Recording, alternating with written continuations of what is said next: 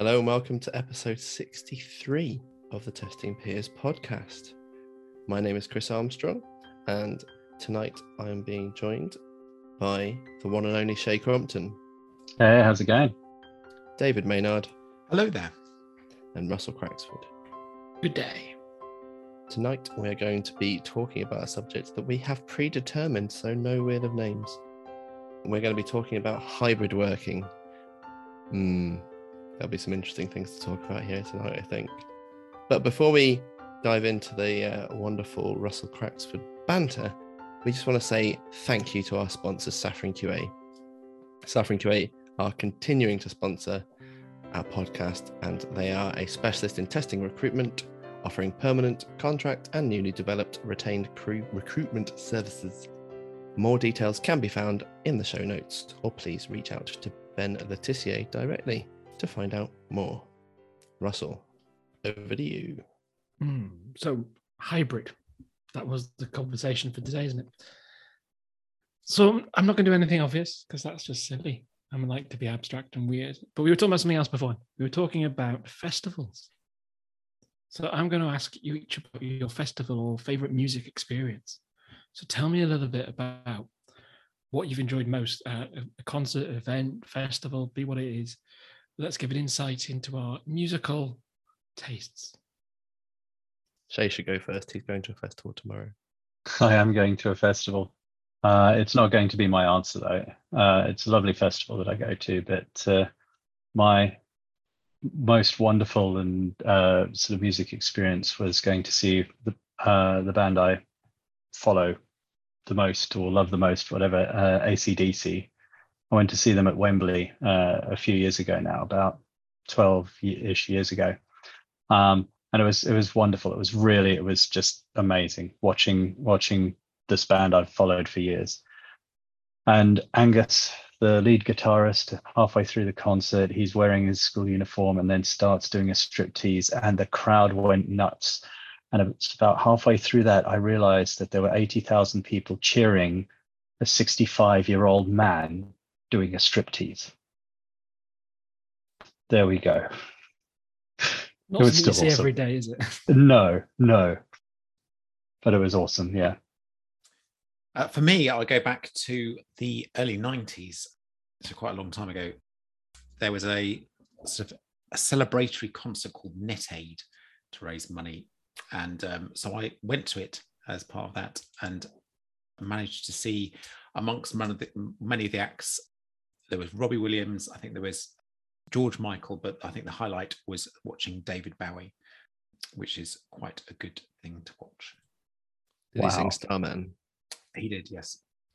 Chris, can you think of just one? That's my question. Well, the best quality live act I've ever seen was Green Day, because Uncle Billy Joe Armstrong, he's a stupendous singer live, and the band did tremendously. However, that wouldn't be my favorite concert of all, because, friends, I attended Eurovision's 60th birthday party. Wow. So I got to see like Brotherhood of Man and Dana International. All the greats. Conchita. Some truly wonderful, happy Eurovision tracks.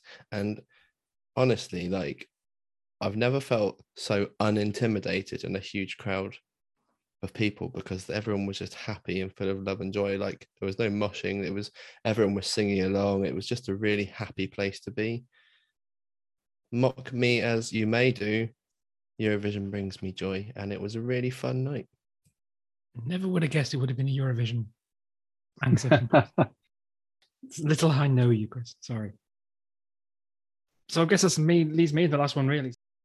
Mine was probably a festival. It was probably Leeds Festival, and it's probably going back to the noughties.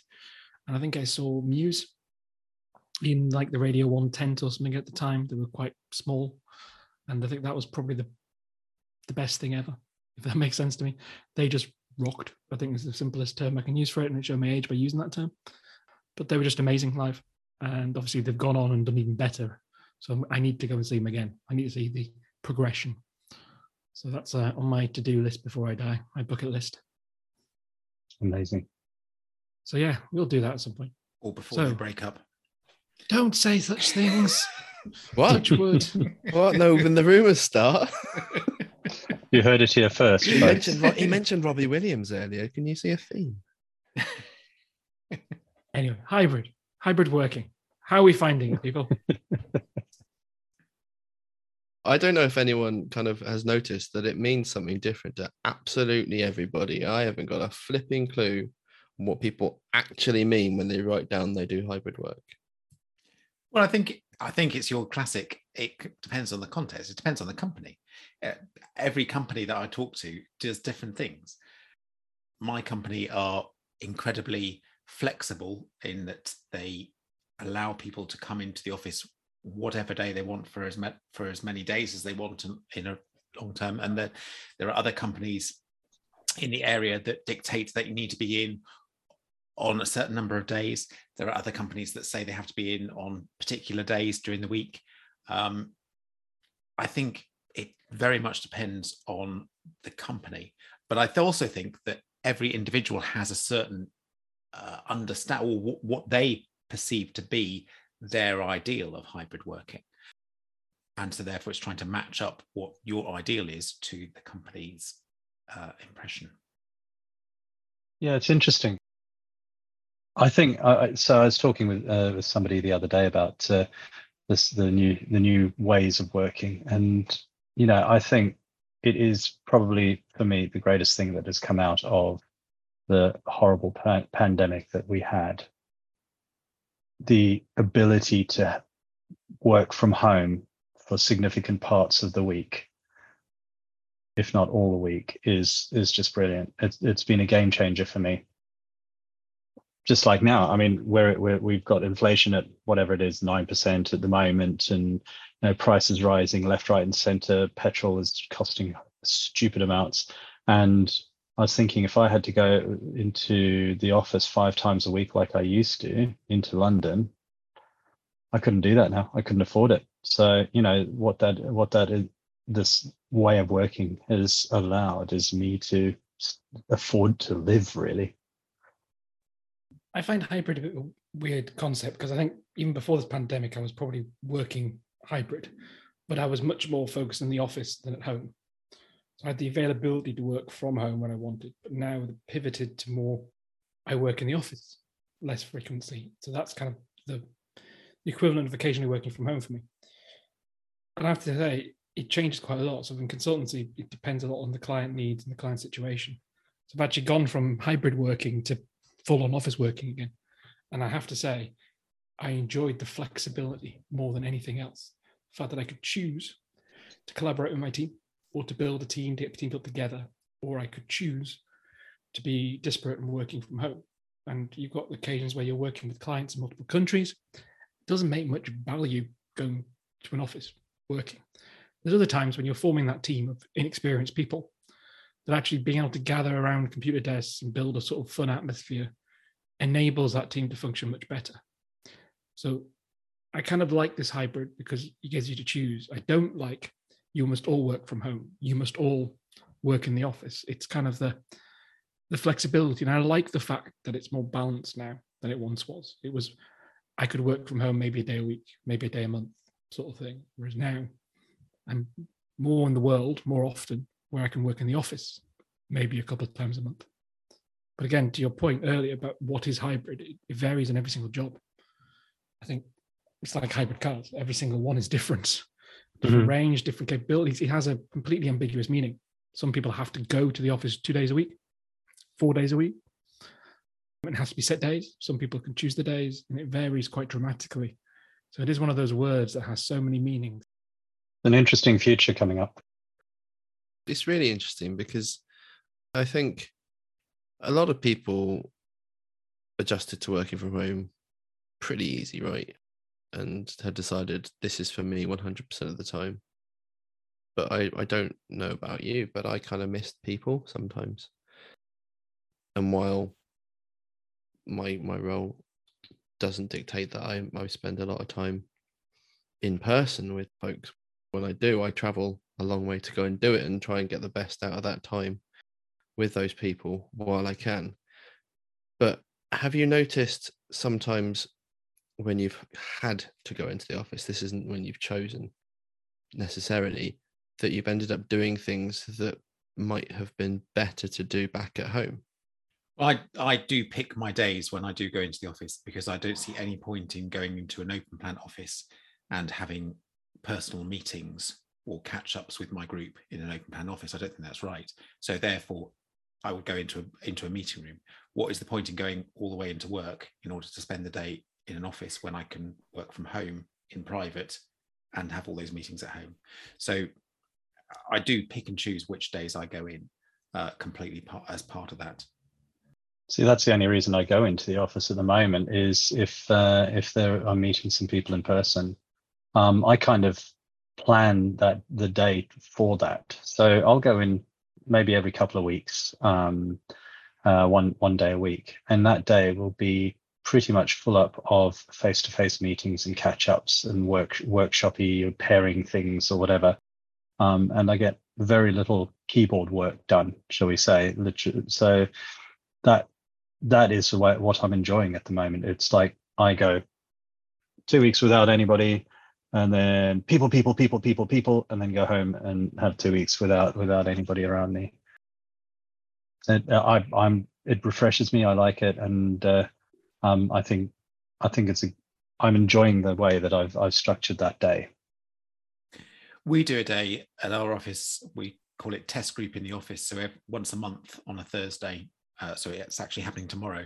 We encourage people in the test group to come together, and as part of that, we have a group meeting, which we can have in a meeting room, and so people can meet face to face and have a group sort of meeting, which is quite very useful, and people are enjoying it. I think occasionally we have social things at the end of the day as well.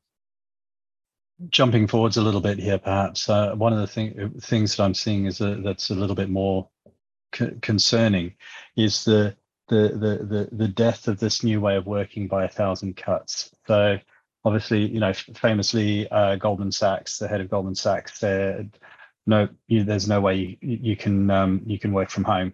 And then what was it recently? Sports Direct, or the company that owns Sports Direct and House of Fraser and all the rest of that, they've stopped their work from home Fridays because they were monitoring what was it? They were monitoring all the social media and everything like that of their employees, and deemed them not to be efficient enough at home. And that's worrying me, because I want this to stay. I want this to be a thing. The US, well, it shouldn't be a sort of like, it should still be the way of working, and having to come into the office 5 days a week should be a special request, and you should get paid more for it, a lot more. It does increase your costs, as you said, like transportation wise, if nothing else. Yeah. Time, obviously, it takes more of your personal time, which is money, it's cost, it's life choices. I've got an interesting dilemma for you guys as leaders and other things. I thought this is an interesting one to share with you. So I've got a team who might listen to this podcast or might not, but they're having to work in an office because one of our clients requires us to access certain systems from an office. I'm a senior leader. Unfortunately, I'm in meetings, discussions. I'm not actually accessing the system. So I have the ability to work remotely. My team can't. See the dilemma there? So I'm generally trying to go into the office every day, even though that theoretically my job could be done anywhere. But my job to support my team can't be. But even there's more complications because part of my team are in different countries. So they're not really all there anyway. Oof. So it's a complicated one, but it's an interesting one that we're more likely to face as we move forward, about having some people that maybe insist upon working from an office, want connections with other people. So mine's doing it because of security and requirements and things. Sometimes it can be because people want to be away from home. They don't have the space, the office room, or something like that. So it's interesting to how we face different challenges, I guess, in that situation. So I'm just wondering if anyone has any thoughts, because it's an interesting, there's going to be new challenges we face. I think it's a really good point you make. I think the fact that you're going in, even if you don't have to, is a great thing, because for me, one of the things that I look for in a leader and aspire to myself is if I'm asking people to do stuff, then I want to make sure that I model those things. It shouldn't be me and my what did you used to call it, David? Ivory tower, and sitting in my throne at the top and doing all these things. I'm not holier than thou. Like, if I'm asking you to sacrifice, I should be sacrificing as well.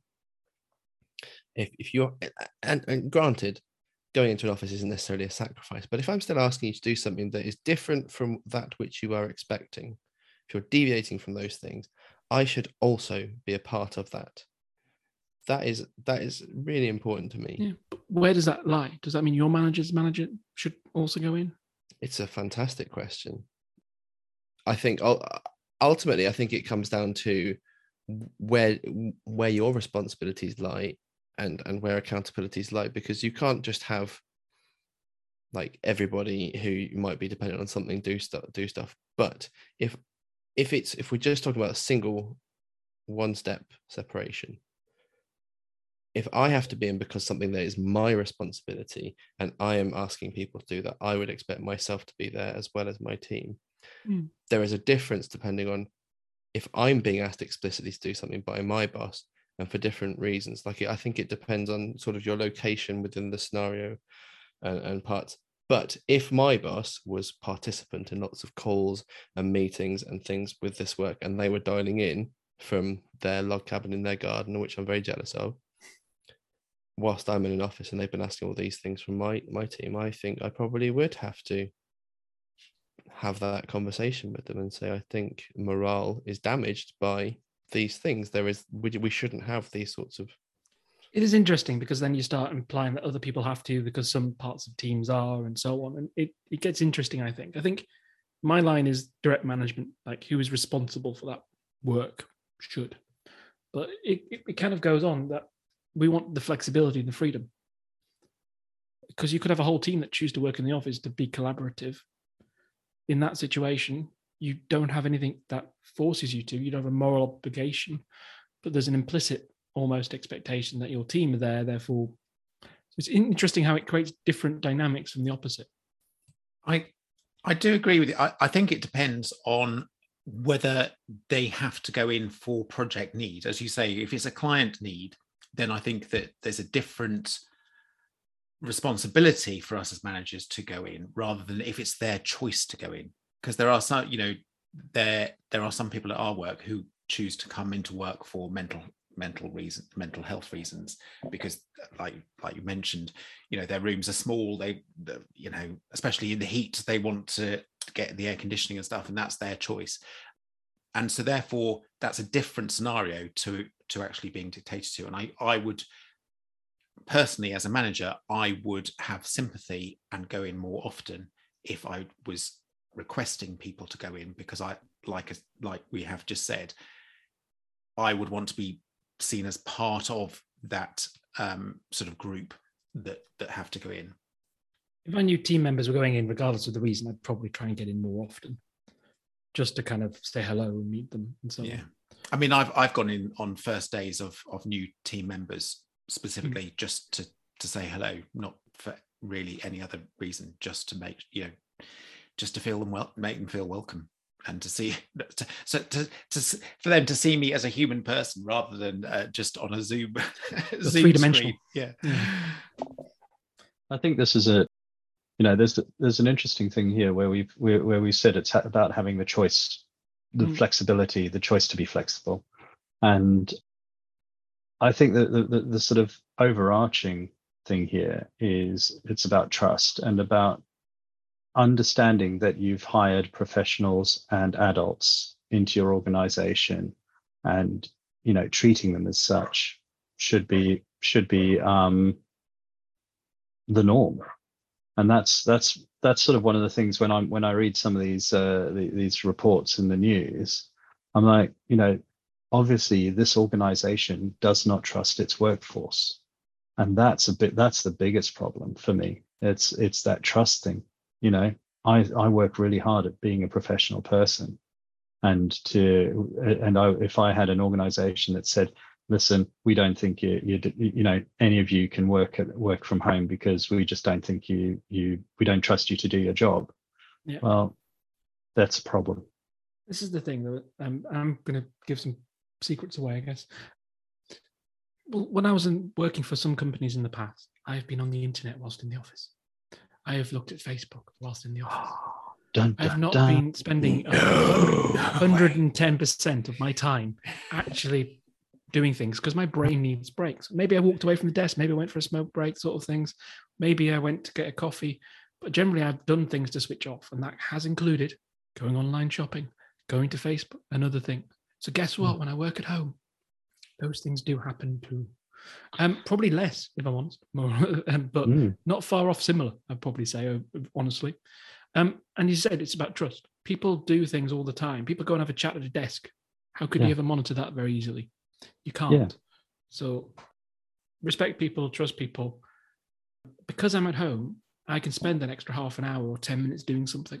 Much easier than, I've got to get to the bus. I've got to get that train. Or, I've got to meet the rush hour traffic. So I'm much more flexible with my employer because I know that I could be more flexible on my own time. I could have a 65-minute lunch break and not feel bad about it. So the flexibility works both ways. And obviously it's much easier to do that with someone not appearing over your shoulder. But if they trust you and you get the work done, what is the ultimate measure? The work being achieved. And that's it. That you bring up that really important point of, when you're in the office and you go and you have a coffee and you end up chatting to 2 or 3 people and that can use up half an hour or an hour of your day. I don't know if where the statistic comes from, but I recall somebody saying that most people, the most you should be able expect to get out of anybody is 60% during a work day. If somebody works for 60% of their day, that's pretty bloody good. So, expecting people to be 100% present online, and don't get me started on the instant messenger thing, is just ridiculous. So, and then telling them like, you're not online all the time, therefore we don't trust you, you go back into the office. Well, again, that's a trust thing, isn't it? I found actually that I have less breaks when I'm at home because I often have back-to-back Zoom meetings and I don't get time to move away from my desk in order to get a drink. And there have been days when from 9 o'clock till lunchtime, I just haven't had a break. I just realized that I haven't actually gone and got a drink or a coffee or whatever. And that wouldn't happen in the office. I would make sure that, I'd be 5 minutes late to leave 5 minutes to go to get to the meeting room and to grab a water or a drink on the way and make excuses. But I don't seem to do that at home. I seem to be under a lot of pressure or put myself under a lot of pressure in order to get from one meeting to the next. I'm equally bad pre-work and like pre-pandemic and now, if that makes sense, working from home and things. But whereas I was at work, the coffee shop was a 10-minute walk, whereas now it's a 2-minute walk.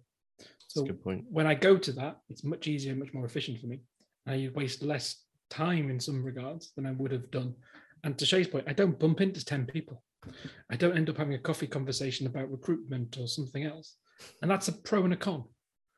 There are useful conversations half the time. They build networks, they help achieve things, they solve problems quickly. But at the same time, it also avoids the distractions.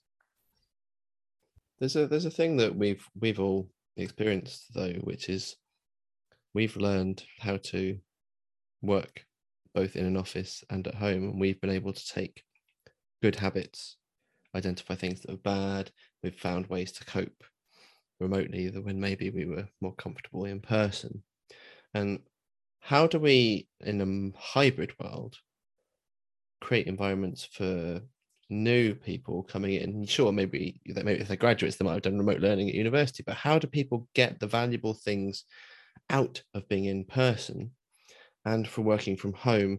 Not so much on the trust level, but how do we give people the tools to be able to do their jobs effectively, but also the paths that they need to tread, either virtually or in person, to be able to absorb that information that we probably just got by being in and around people 100% of the time, if we're working in an environment that isn't 100% office based. So for new starters with us, we have what we call a buddy, who is the sort of go-to person for just general chat and things to help out on. What also we've encouraged is that we highlight for each individual 10 people throughout the company that we arrange inductions or introductions with. So it's a short meeting just to introduce our new starter and also for the other person to introduce themselves. And it isn't, a set list. We make sure that it's bespoke for every person to ensure that it covers all their interests. And it can be in various different areas in the company. It could be PMs, it could be people within the test group that they might not necessarily always have interactions with, and to help enable that. And also we try and get them onto a project, or at least even if it was an internal project, as soon as possible, so they're working with developers and people as quickly as possible. It is, we do a little bit similar, not necessarily the buddy thing, but certainly sort of trying to expose the new person to as many members of the team as possible. Have a general, I think the managers, one of the things that's fairly new is the sort of the managers or the leaders of the UK company. They once a month have a sort of like, who am I and what do I do kind of meeting with all the new starters over admittedly over Zoom. And so there are those open forums, but also we use Slack more than we use email or any other form of communication in the office. So, or the channels on the teams that we have are quite vibrant, shall we say, and so there's a lot of messages there, and people are encouraged just to put their thoughts in there. I need help with this. Where do I go for that? And we're all, we all treat each other professionally, and so all those silly questions, all the little extra bits are given freely to that person. I've got a follow-on question. So a lot of what companies called their culture may well have revolved around like food vans or pool tables or like fun afternoons doing yoga or something. Mm-hmm. But if we're not doing that like in person, what does a company's culture look like remotely and in person, and how is that sort of time spent? I think the first thing to talk about there is that's part of your culture. There is obviously the expectations of working hours, reading emails, meetings at different times, the behaviors of others to you, which really sets the culture apart. The things you described are more the gimmicky things, which are useful and do help set a fun environment. But if you're then asked to work 12-hour days, what's your real culture like? Remotely, though, to your point, is you can still arrange events. You can still have things. Obviously, you can't have a football match. If you happen to work around the same city, so for example, I go with coffees from my boss and things like that, and have kind of catch-ups and things remotely, in person, sorry. But obviously, it varies. But to me, it's kind of, you can create events, you can do frequencies, you can do team gets-togethers, be whole groups, small groups, test groups, company groups, scrum groups, you name it. You can still do things. You can do things virtually. We did a fantastic treasure hunt sort of thing virtually. We've done quizzes and things, scavenger hunt, things like that. So there's things you can do that help build similar sort of fun activities that are optional. I've done places where there was a Friday night quiz, beers. You just drop onto a call and just drink beers and do a quiz, or not, just talk football or the news, etc., etc. Just drop in chats. But it's changed. You can't play table football remotely. I did find you can play poker and other games remotely. You can do online games remotely and things like that. Not for money, just to add. So there are ways of doing certain things similar, but they're obviously never going to be as tactile as in person because they're not in person. And I think there's that acceptance, that mental acceptance that has to happen for all of us who are working, and is, yeah, for those of us who have worked in office environments, face-to-face office environments for many years. I think there's a sort of mental switch that has had to take place, or still needs to take place, or is taking place around that kind of acceptance of online is as okay as in person, or something like that around those lines. And I think that's for anybody in a working situation. Same though, that like online fatigue happens, like too many Zoom calls. Same as seeing too many people in person. Some people can feel fatigue. Like I've seen enough of my colleagues this week. I'm going to not go to that event. The fact is, we're used to seeing colleagues every day. We weren't used to Zoom calls every day. We will naturally adapt a little bit to it, but there'll always be people that side one way or the other. And that's fine. You're never going to please everyone all the time. This is true. There's a whole sort of crossover with testing, believe it or not, this is a testing podcast, where there are a lot of assumptions that are being applied by folks when they're looking at roles that are hybrid, or maybe like a lot of us maybe assumed that we were going to head back into the office full time, or we assumed we were going to be working remotely all the time thereafter because we proved we could do it. So sort of setting forward our expectations and what scope is, and understanding what is valuable for us as people, as a team. Is it valuable for me to be in the office at this time or not? It's almost like we need to have some sort of set of, like, I don't know, like questions, almost like you do with a definition of done. Like, do I need to be in the office?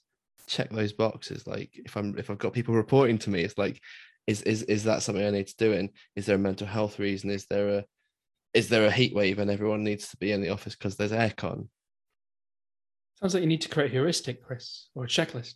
I like a good checklist. Possibly that's something that might be helpful, because like we've said, there isn't an explicit right or wrong answer, but well, there's probably lots of wrong answers. But I think, it's, I know people that need to be in the office all the time. I know there's like accessibility questions, like some folks can't work well from home for different reasons, or they need to be around people for company, for their mental health and stuff. And I think we need to know our people to know ourselves, be self-aware of what we need. It's all right to say no to these things, right? Because I did it for a London trip. I've been in for a London trip before and been on a Zoom call. What's the point? Like, I can join Zoom from anywhere. So, like, I know, is it all right to say yes? Is it all right to say no? Does the culture of the company present that to me? These are questions that I probably would ask were I talking to somebody who said they were hybrid. What does that mean? So I've got possibly a final question for you. Is it right for companies to force people into hot desks if they had their own permanent desk, if they're not coming to the office quite so often? Oh, I'm going to say DSE. Just because the display screen equipment and all the rest of it, the assessments and making sure your workstation is there, I think you would have to be coming in very infrequently to make it effective. Because every time you come in, you should be almost doing an assessment of where you are. And obviously, you've got needs and you've got to be able to cater for them. And most of the hot desking I've ever done is to a desk that's badly set up, not configured. For example, I'm 6'4". Most of the desks I've ever had to be raised. So that means that the specialist requests that I need a desk that's raised. Therefore, how do you book it? How do you sort it out? It just becomes complicated. So my view of hot desking is, it's great if people only like come into the office once a month. But if you're hot desking like once a week or something like that, then it's not effective. But it's got to be, where's that tipping point? Getting equipment that works on hot desks is my biggest challenge. But that can be solved. That's not hot desking itself. That's just equipment. Yeah, that was where I was going to go with as well. It's like, so in my office, we're up to about 70 people now, I think, maybe 50 people in our office. And as one of the first people in the company, or one of the longer serving people in the company, I have the privilege of having my own desk. But it's no different from any of the hot desks, because one of the things I did when I got there was say to our IT support engineer, all of these desks need to have the high quality stuff. We can't go, all of this is, for the new people, they get all the shoddy junk. If you want hot desking to happen in your company, make your desks worth sitting at. Absolutely. But Russ, to your point as well, if you need specific equipment, then I think as an organization, the organization should be able to say, right, okay, everywhere is hot desk, but you get your own desk because of your specialist requirements. And that's okay. I'm tall, so mine's raising desks and things, but I know a lot of people are short. And then it's things like footstools and stuff like that come in. So you've got to make lots of variety. Some people need wrist pads and other solutions to kind of do things, specialist mice to stop repetitive strain injuries and so on. So I think it gets complicated. And sometimes you have to wonder where the cutoff for that value is. And there is one. But I think you've got to be able to at least cater for the specialisms, and that's the thing. For me, I would avoid going in if I had to sit at a hot desk where I couldn't get my legs under the table. It just gets very frustrating. Not very COVID friendly either, is it? But I personally, I'm not a big fan of hot desking, but like you say, it does depend on those sorts of things. You've kind of got to think of the environment, the people and stuff. Is it useful? Because if everyone is full of this friction, right, the quality being the removal of unnecessary friction, if we've created unnecessary friction, is it actually useful? Is it a quality working environment? That's a question I'd ask for you. But we're not going to answer that now, are we? No, not, David. no. We always like to end with a question, and then gives us ammunition or scope and content for another podcast. So listen out for that. So thank you very much for listening. Thanks again for Shay for stepping in for the past few weeks. It's likely that we'll hear from him again in future. Can Shay not stay? That's very kind. I love it. Get rid of Simon. Is that what you're saying? Yeah. So thank you very much, Shay, for stepping in. And thank you very much for listening. I hope you enjoyed it. It was a good discussion, I feel. You can please contact us on the various channels. We've got LinkedIn, Twitter, Instagram, Facebook. You can email us at contactus@testingpeers.com. You can contribute to us to stay on air and produce this content at patreon.com. Look out for Testing Peers in all those places. Thank you again for our sponsor, Saffron QA. Please reach out to Ben if you want any more information on that. And we'll welcome you back in a couple of weeks' time. Thank you. For now, it's goodbye from the Testing Peers. Goodbye.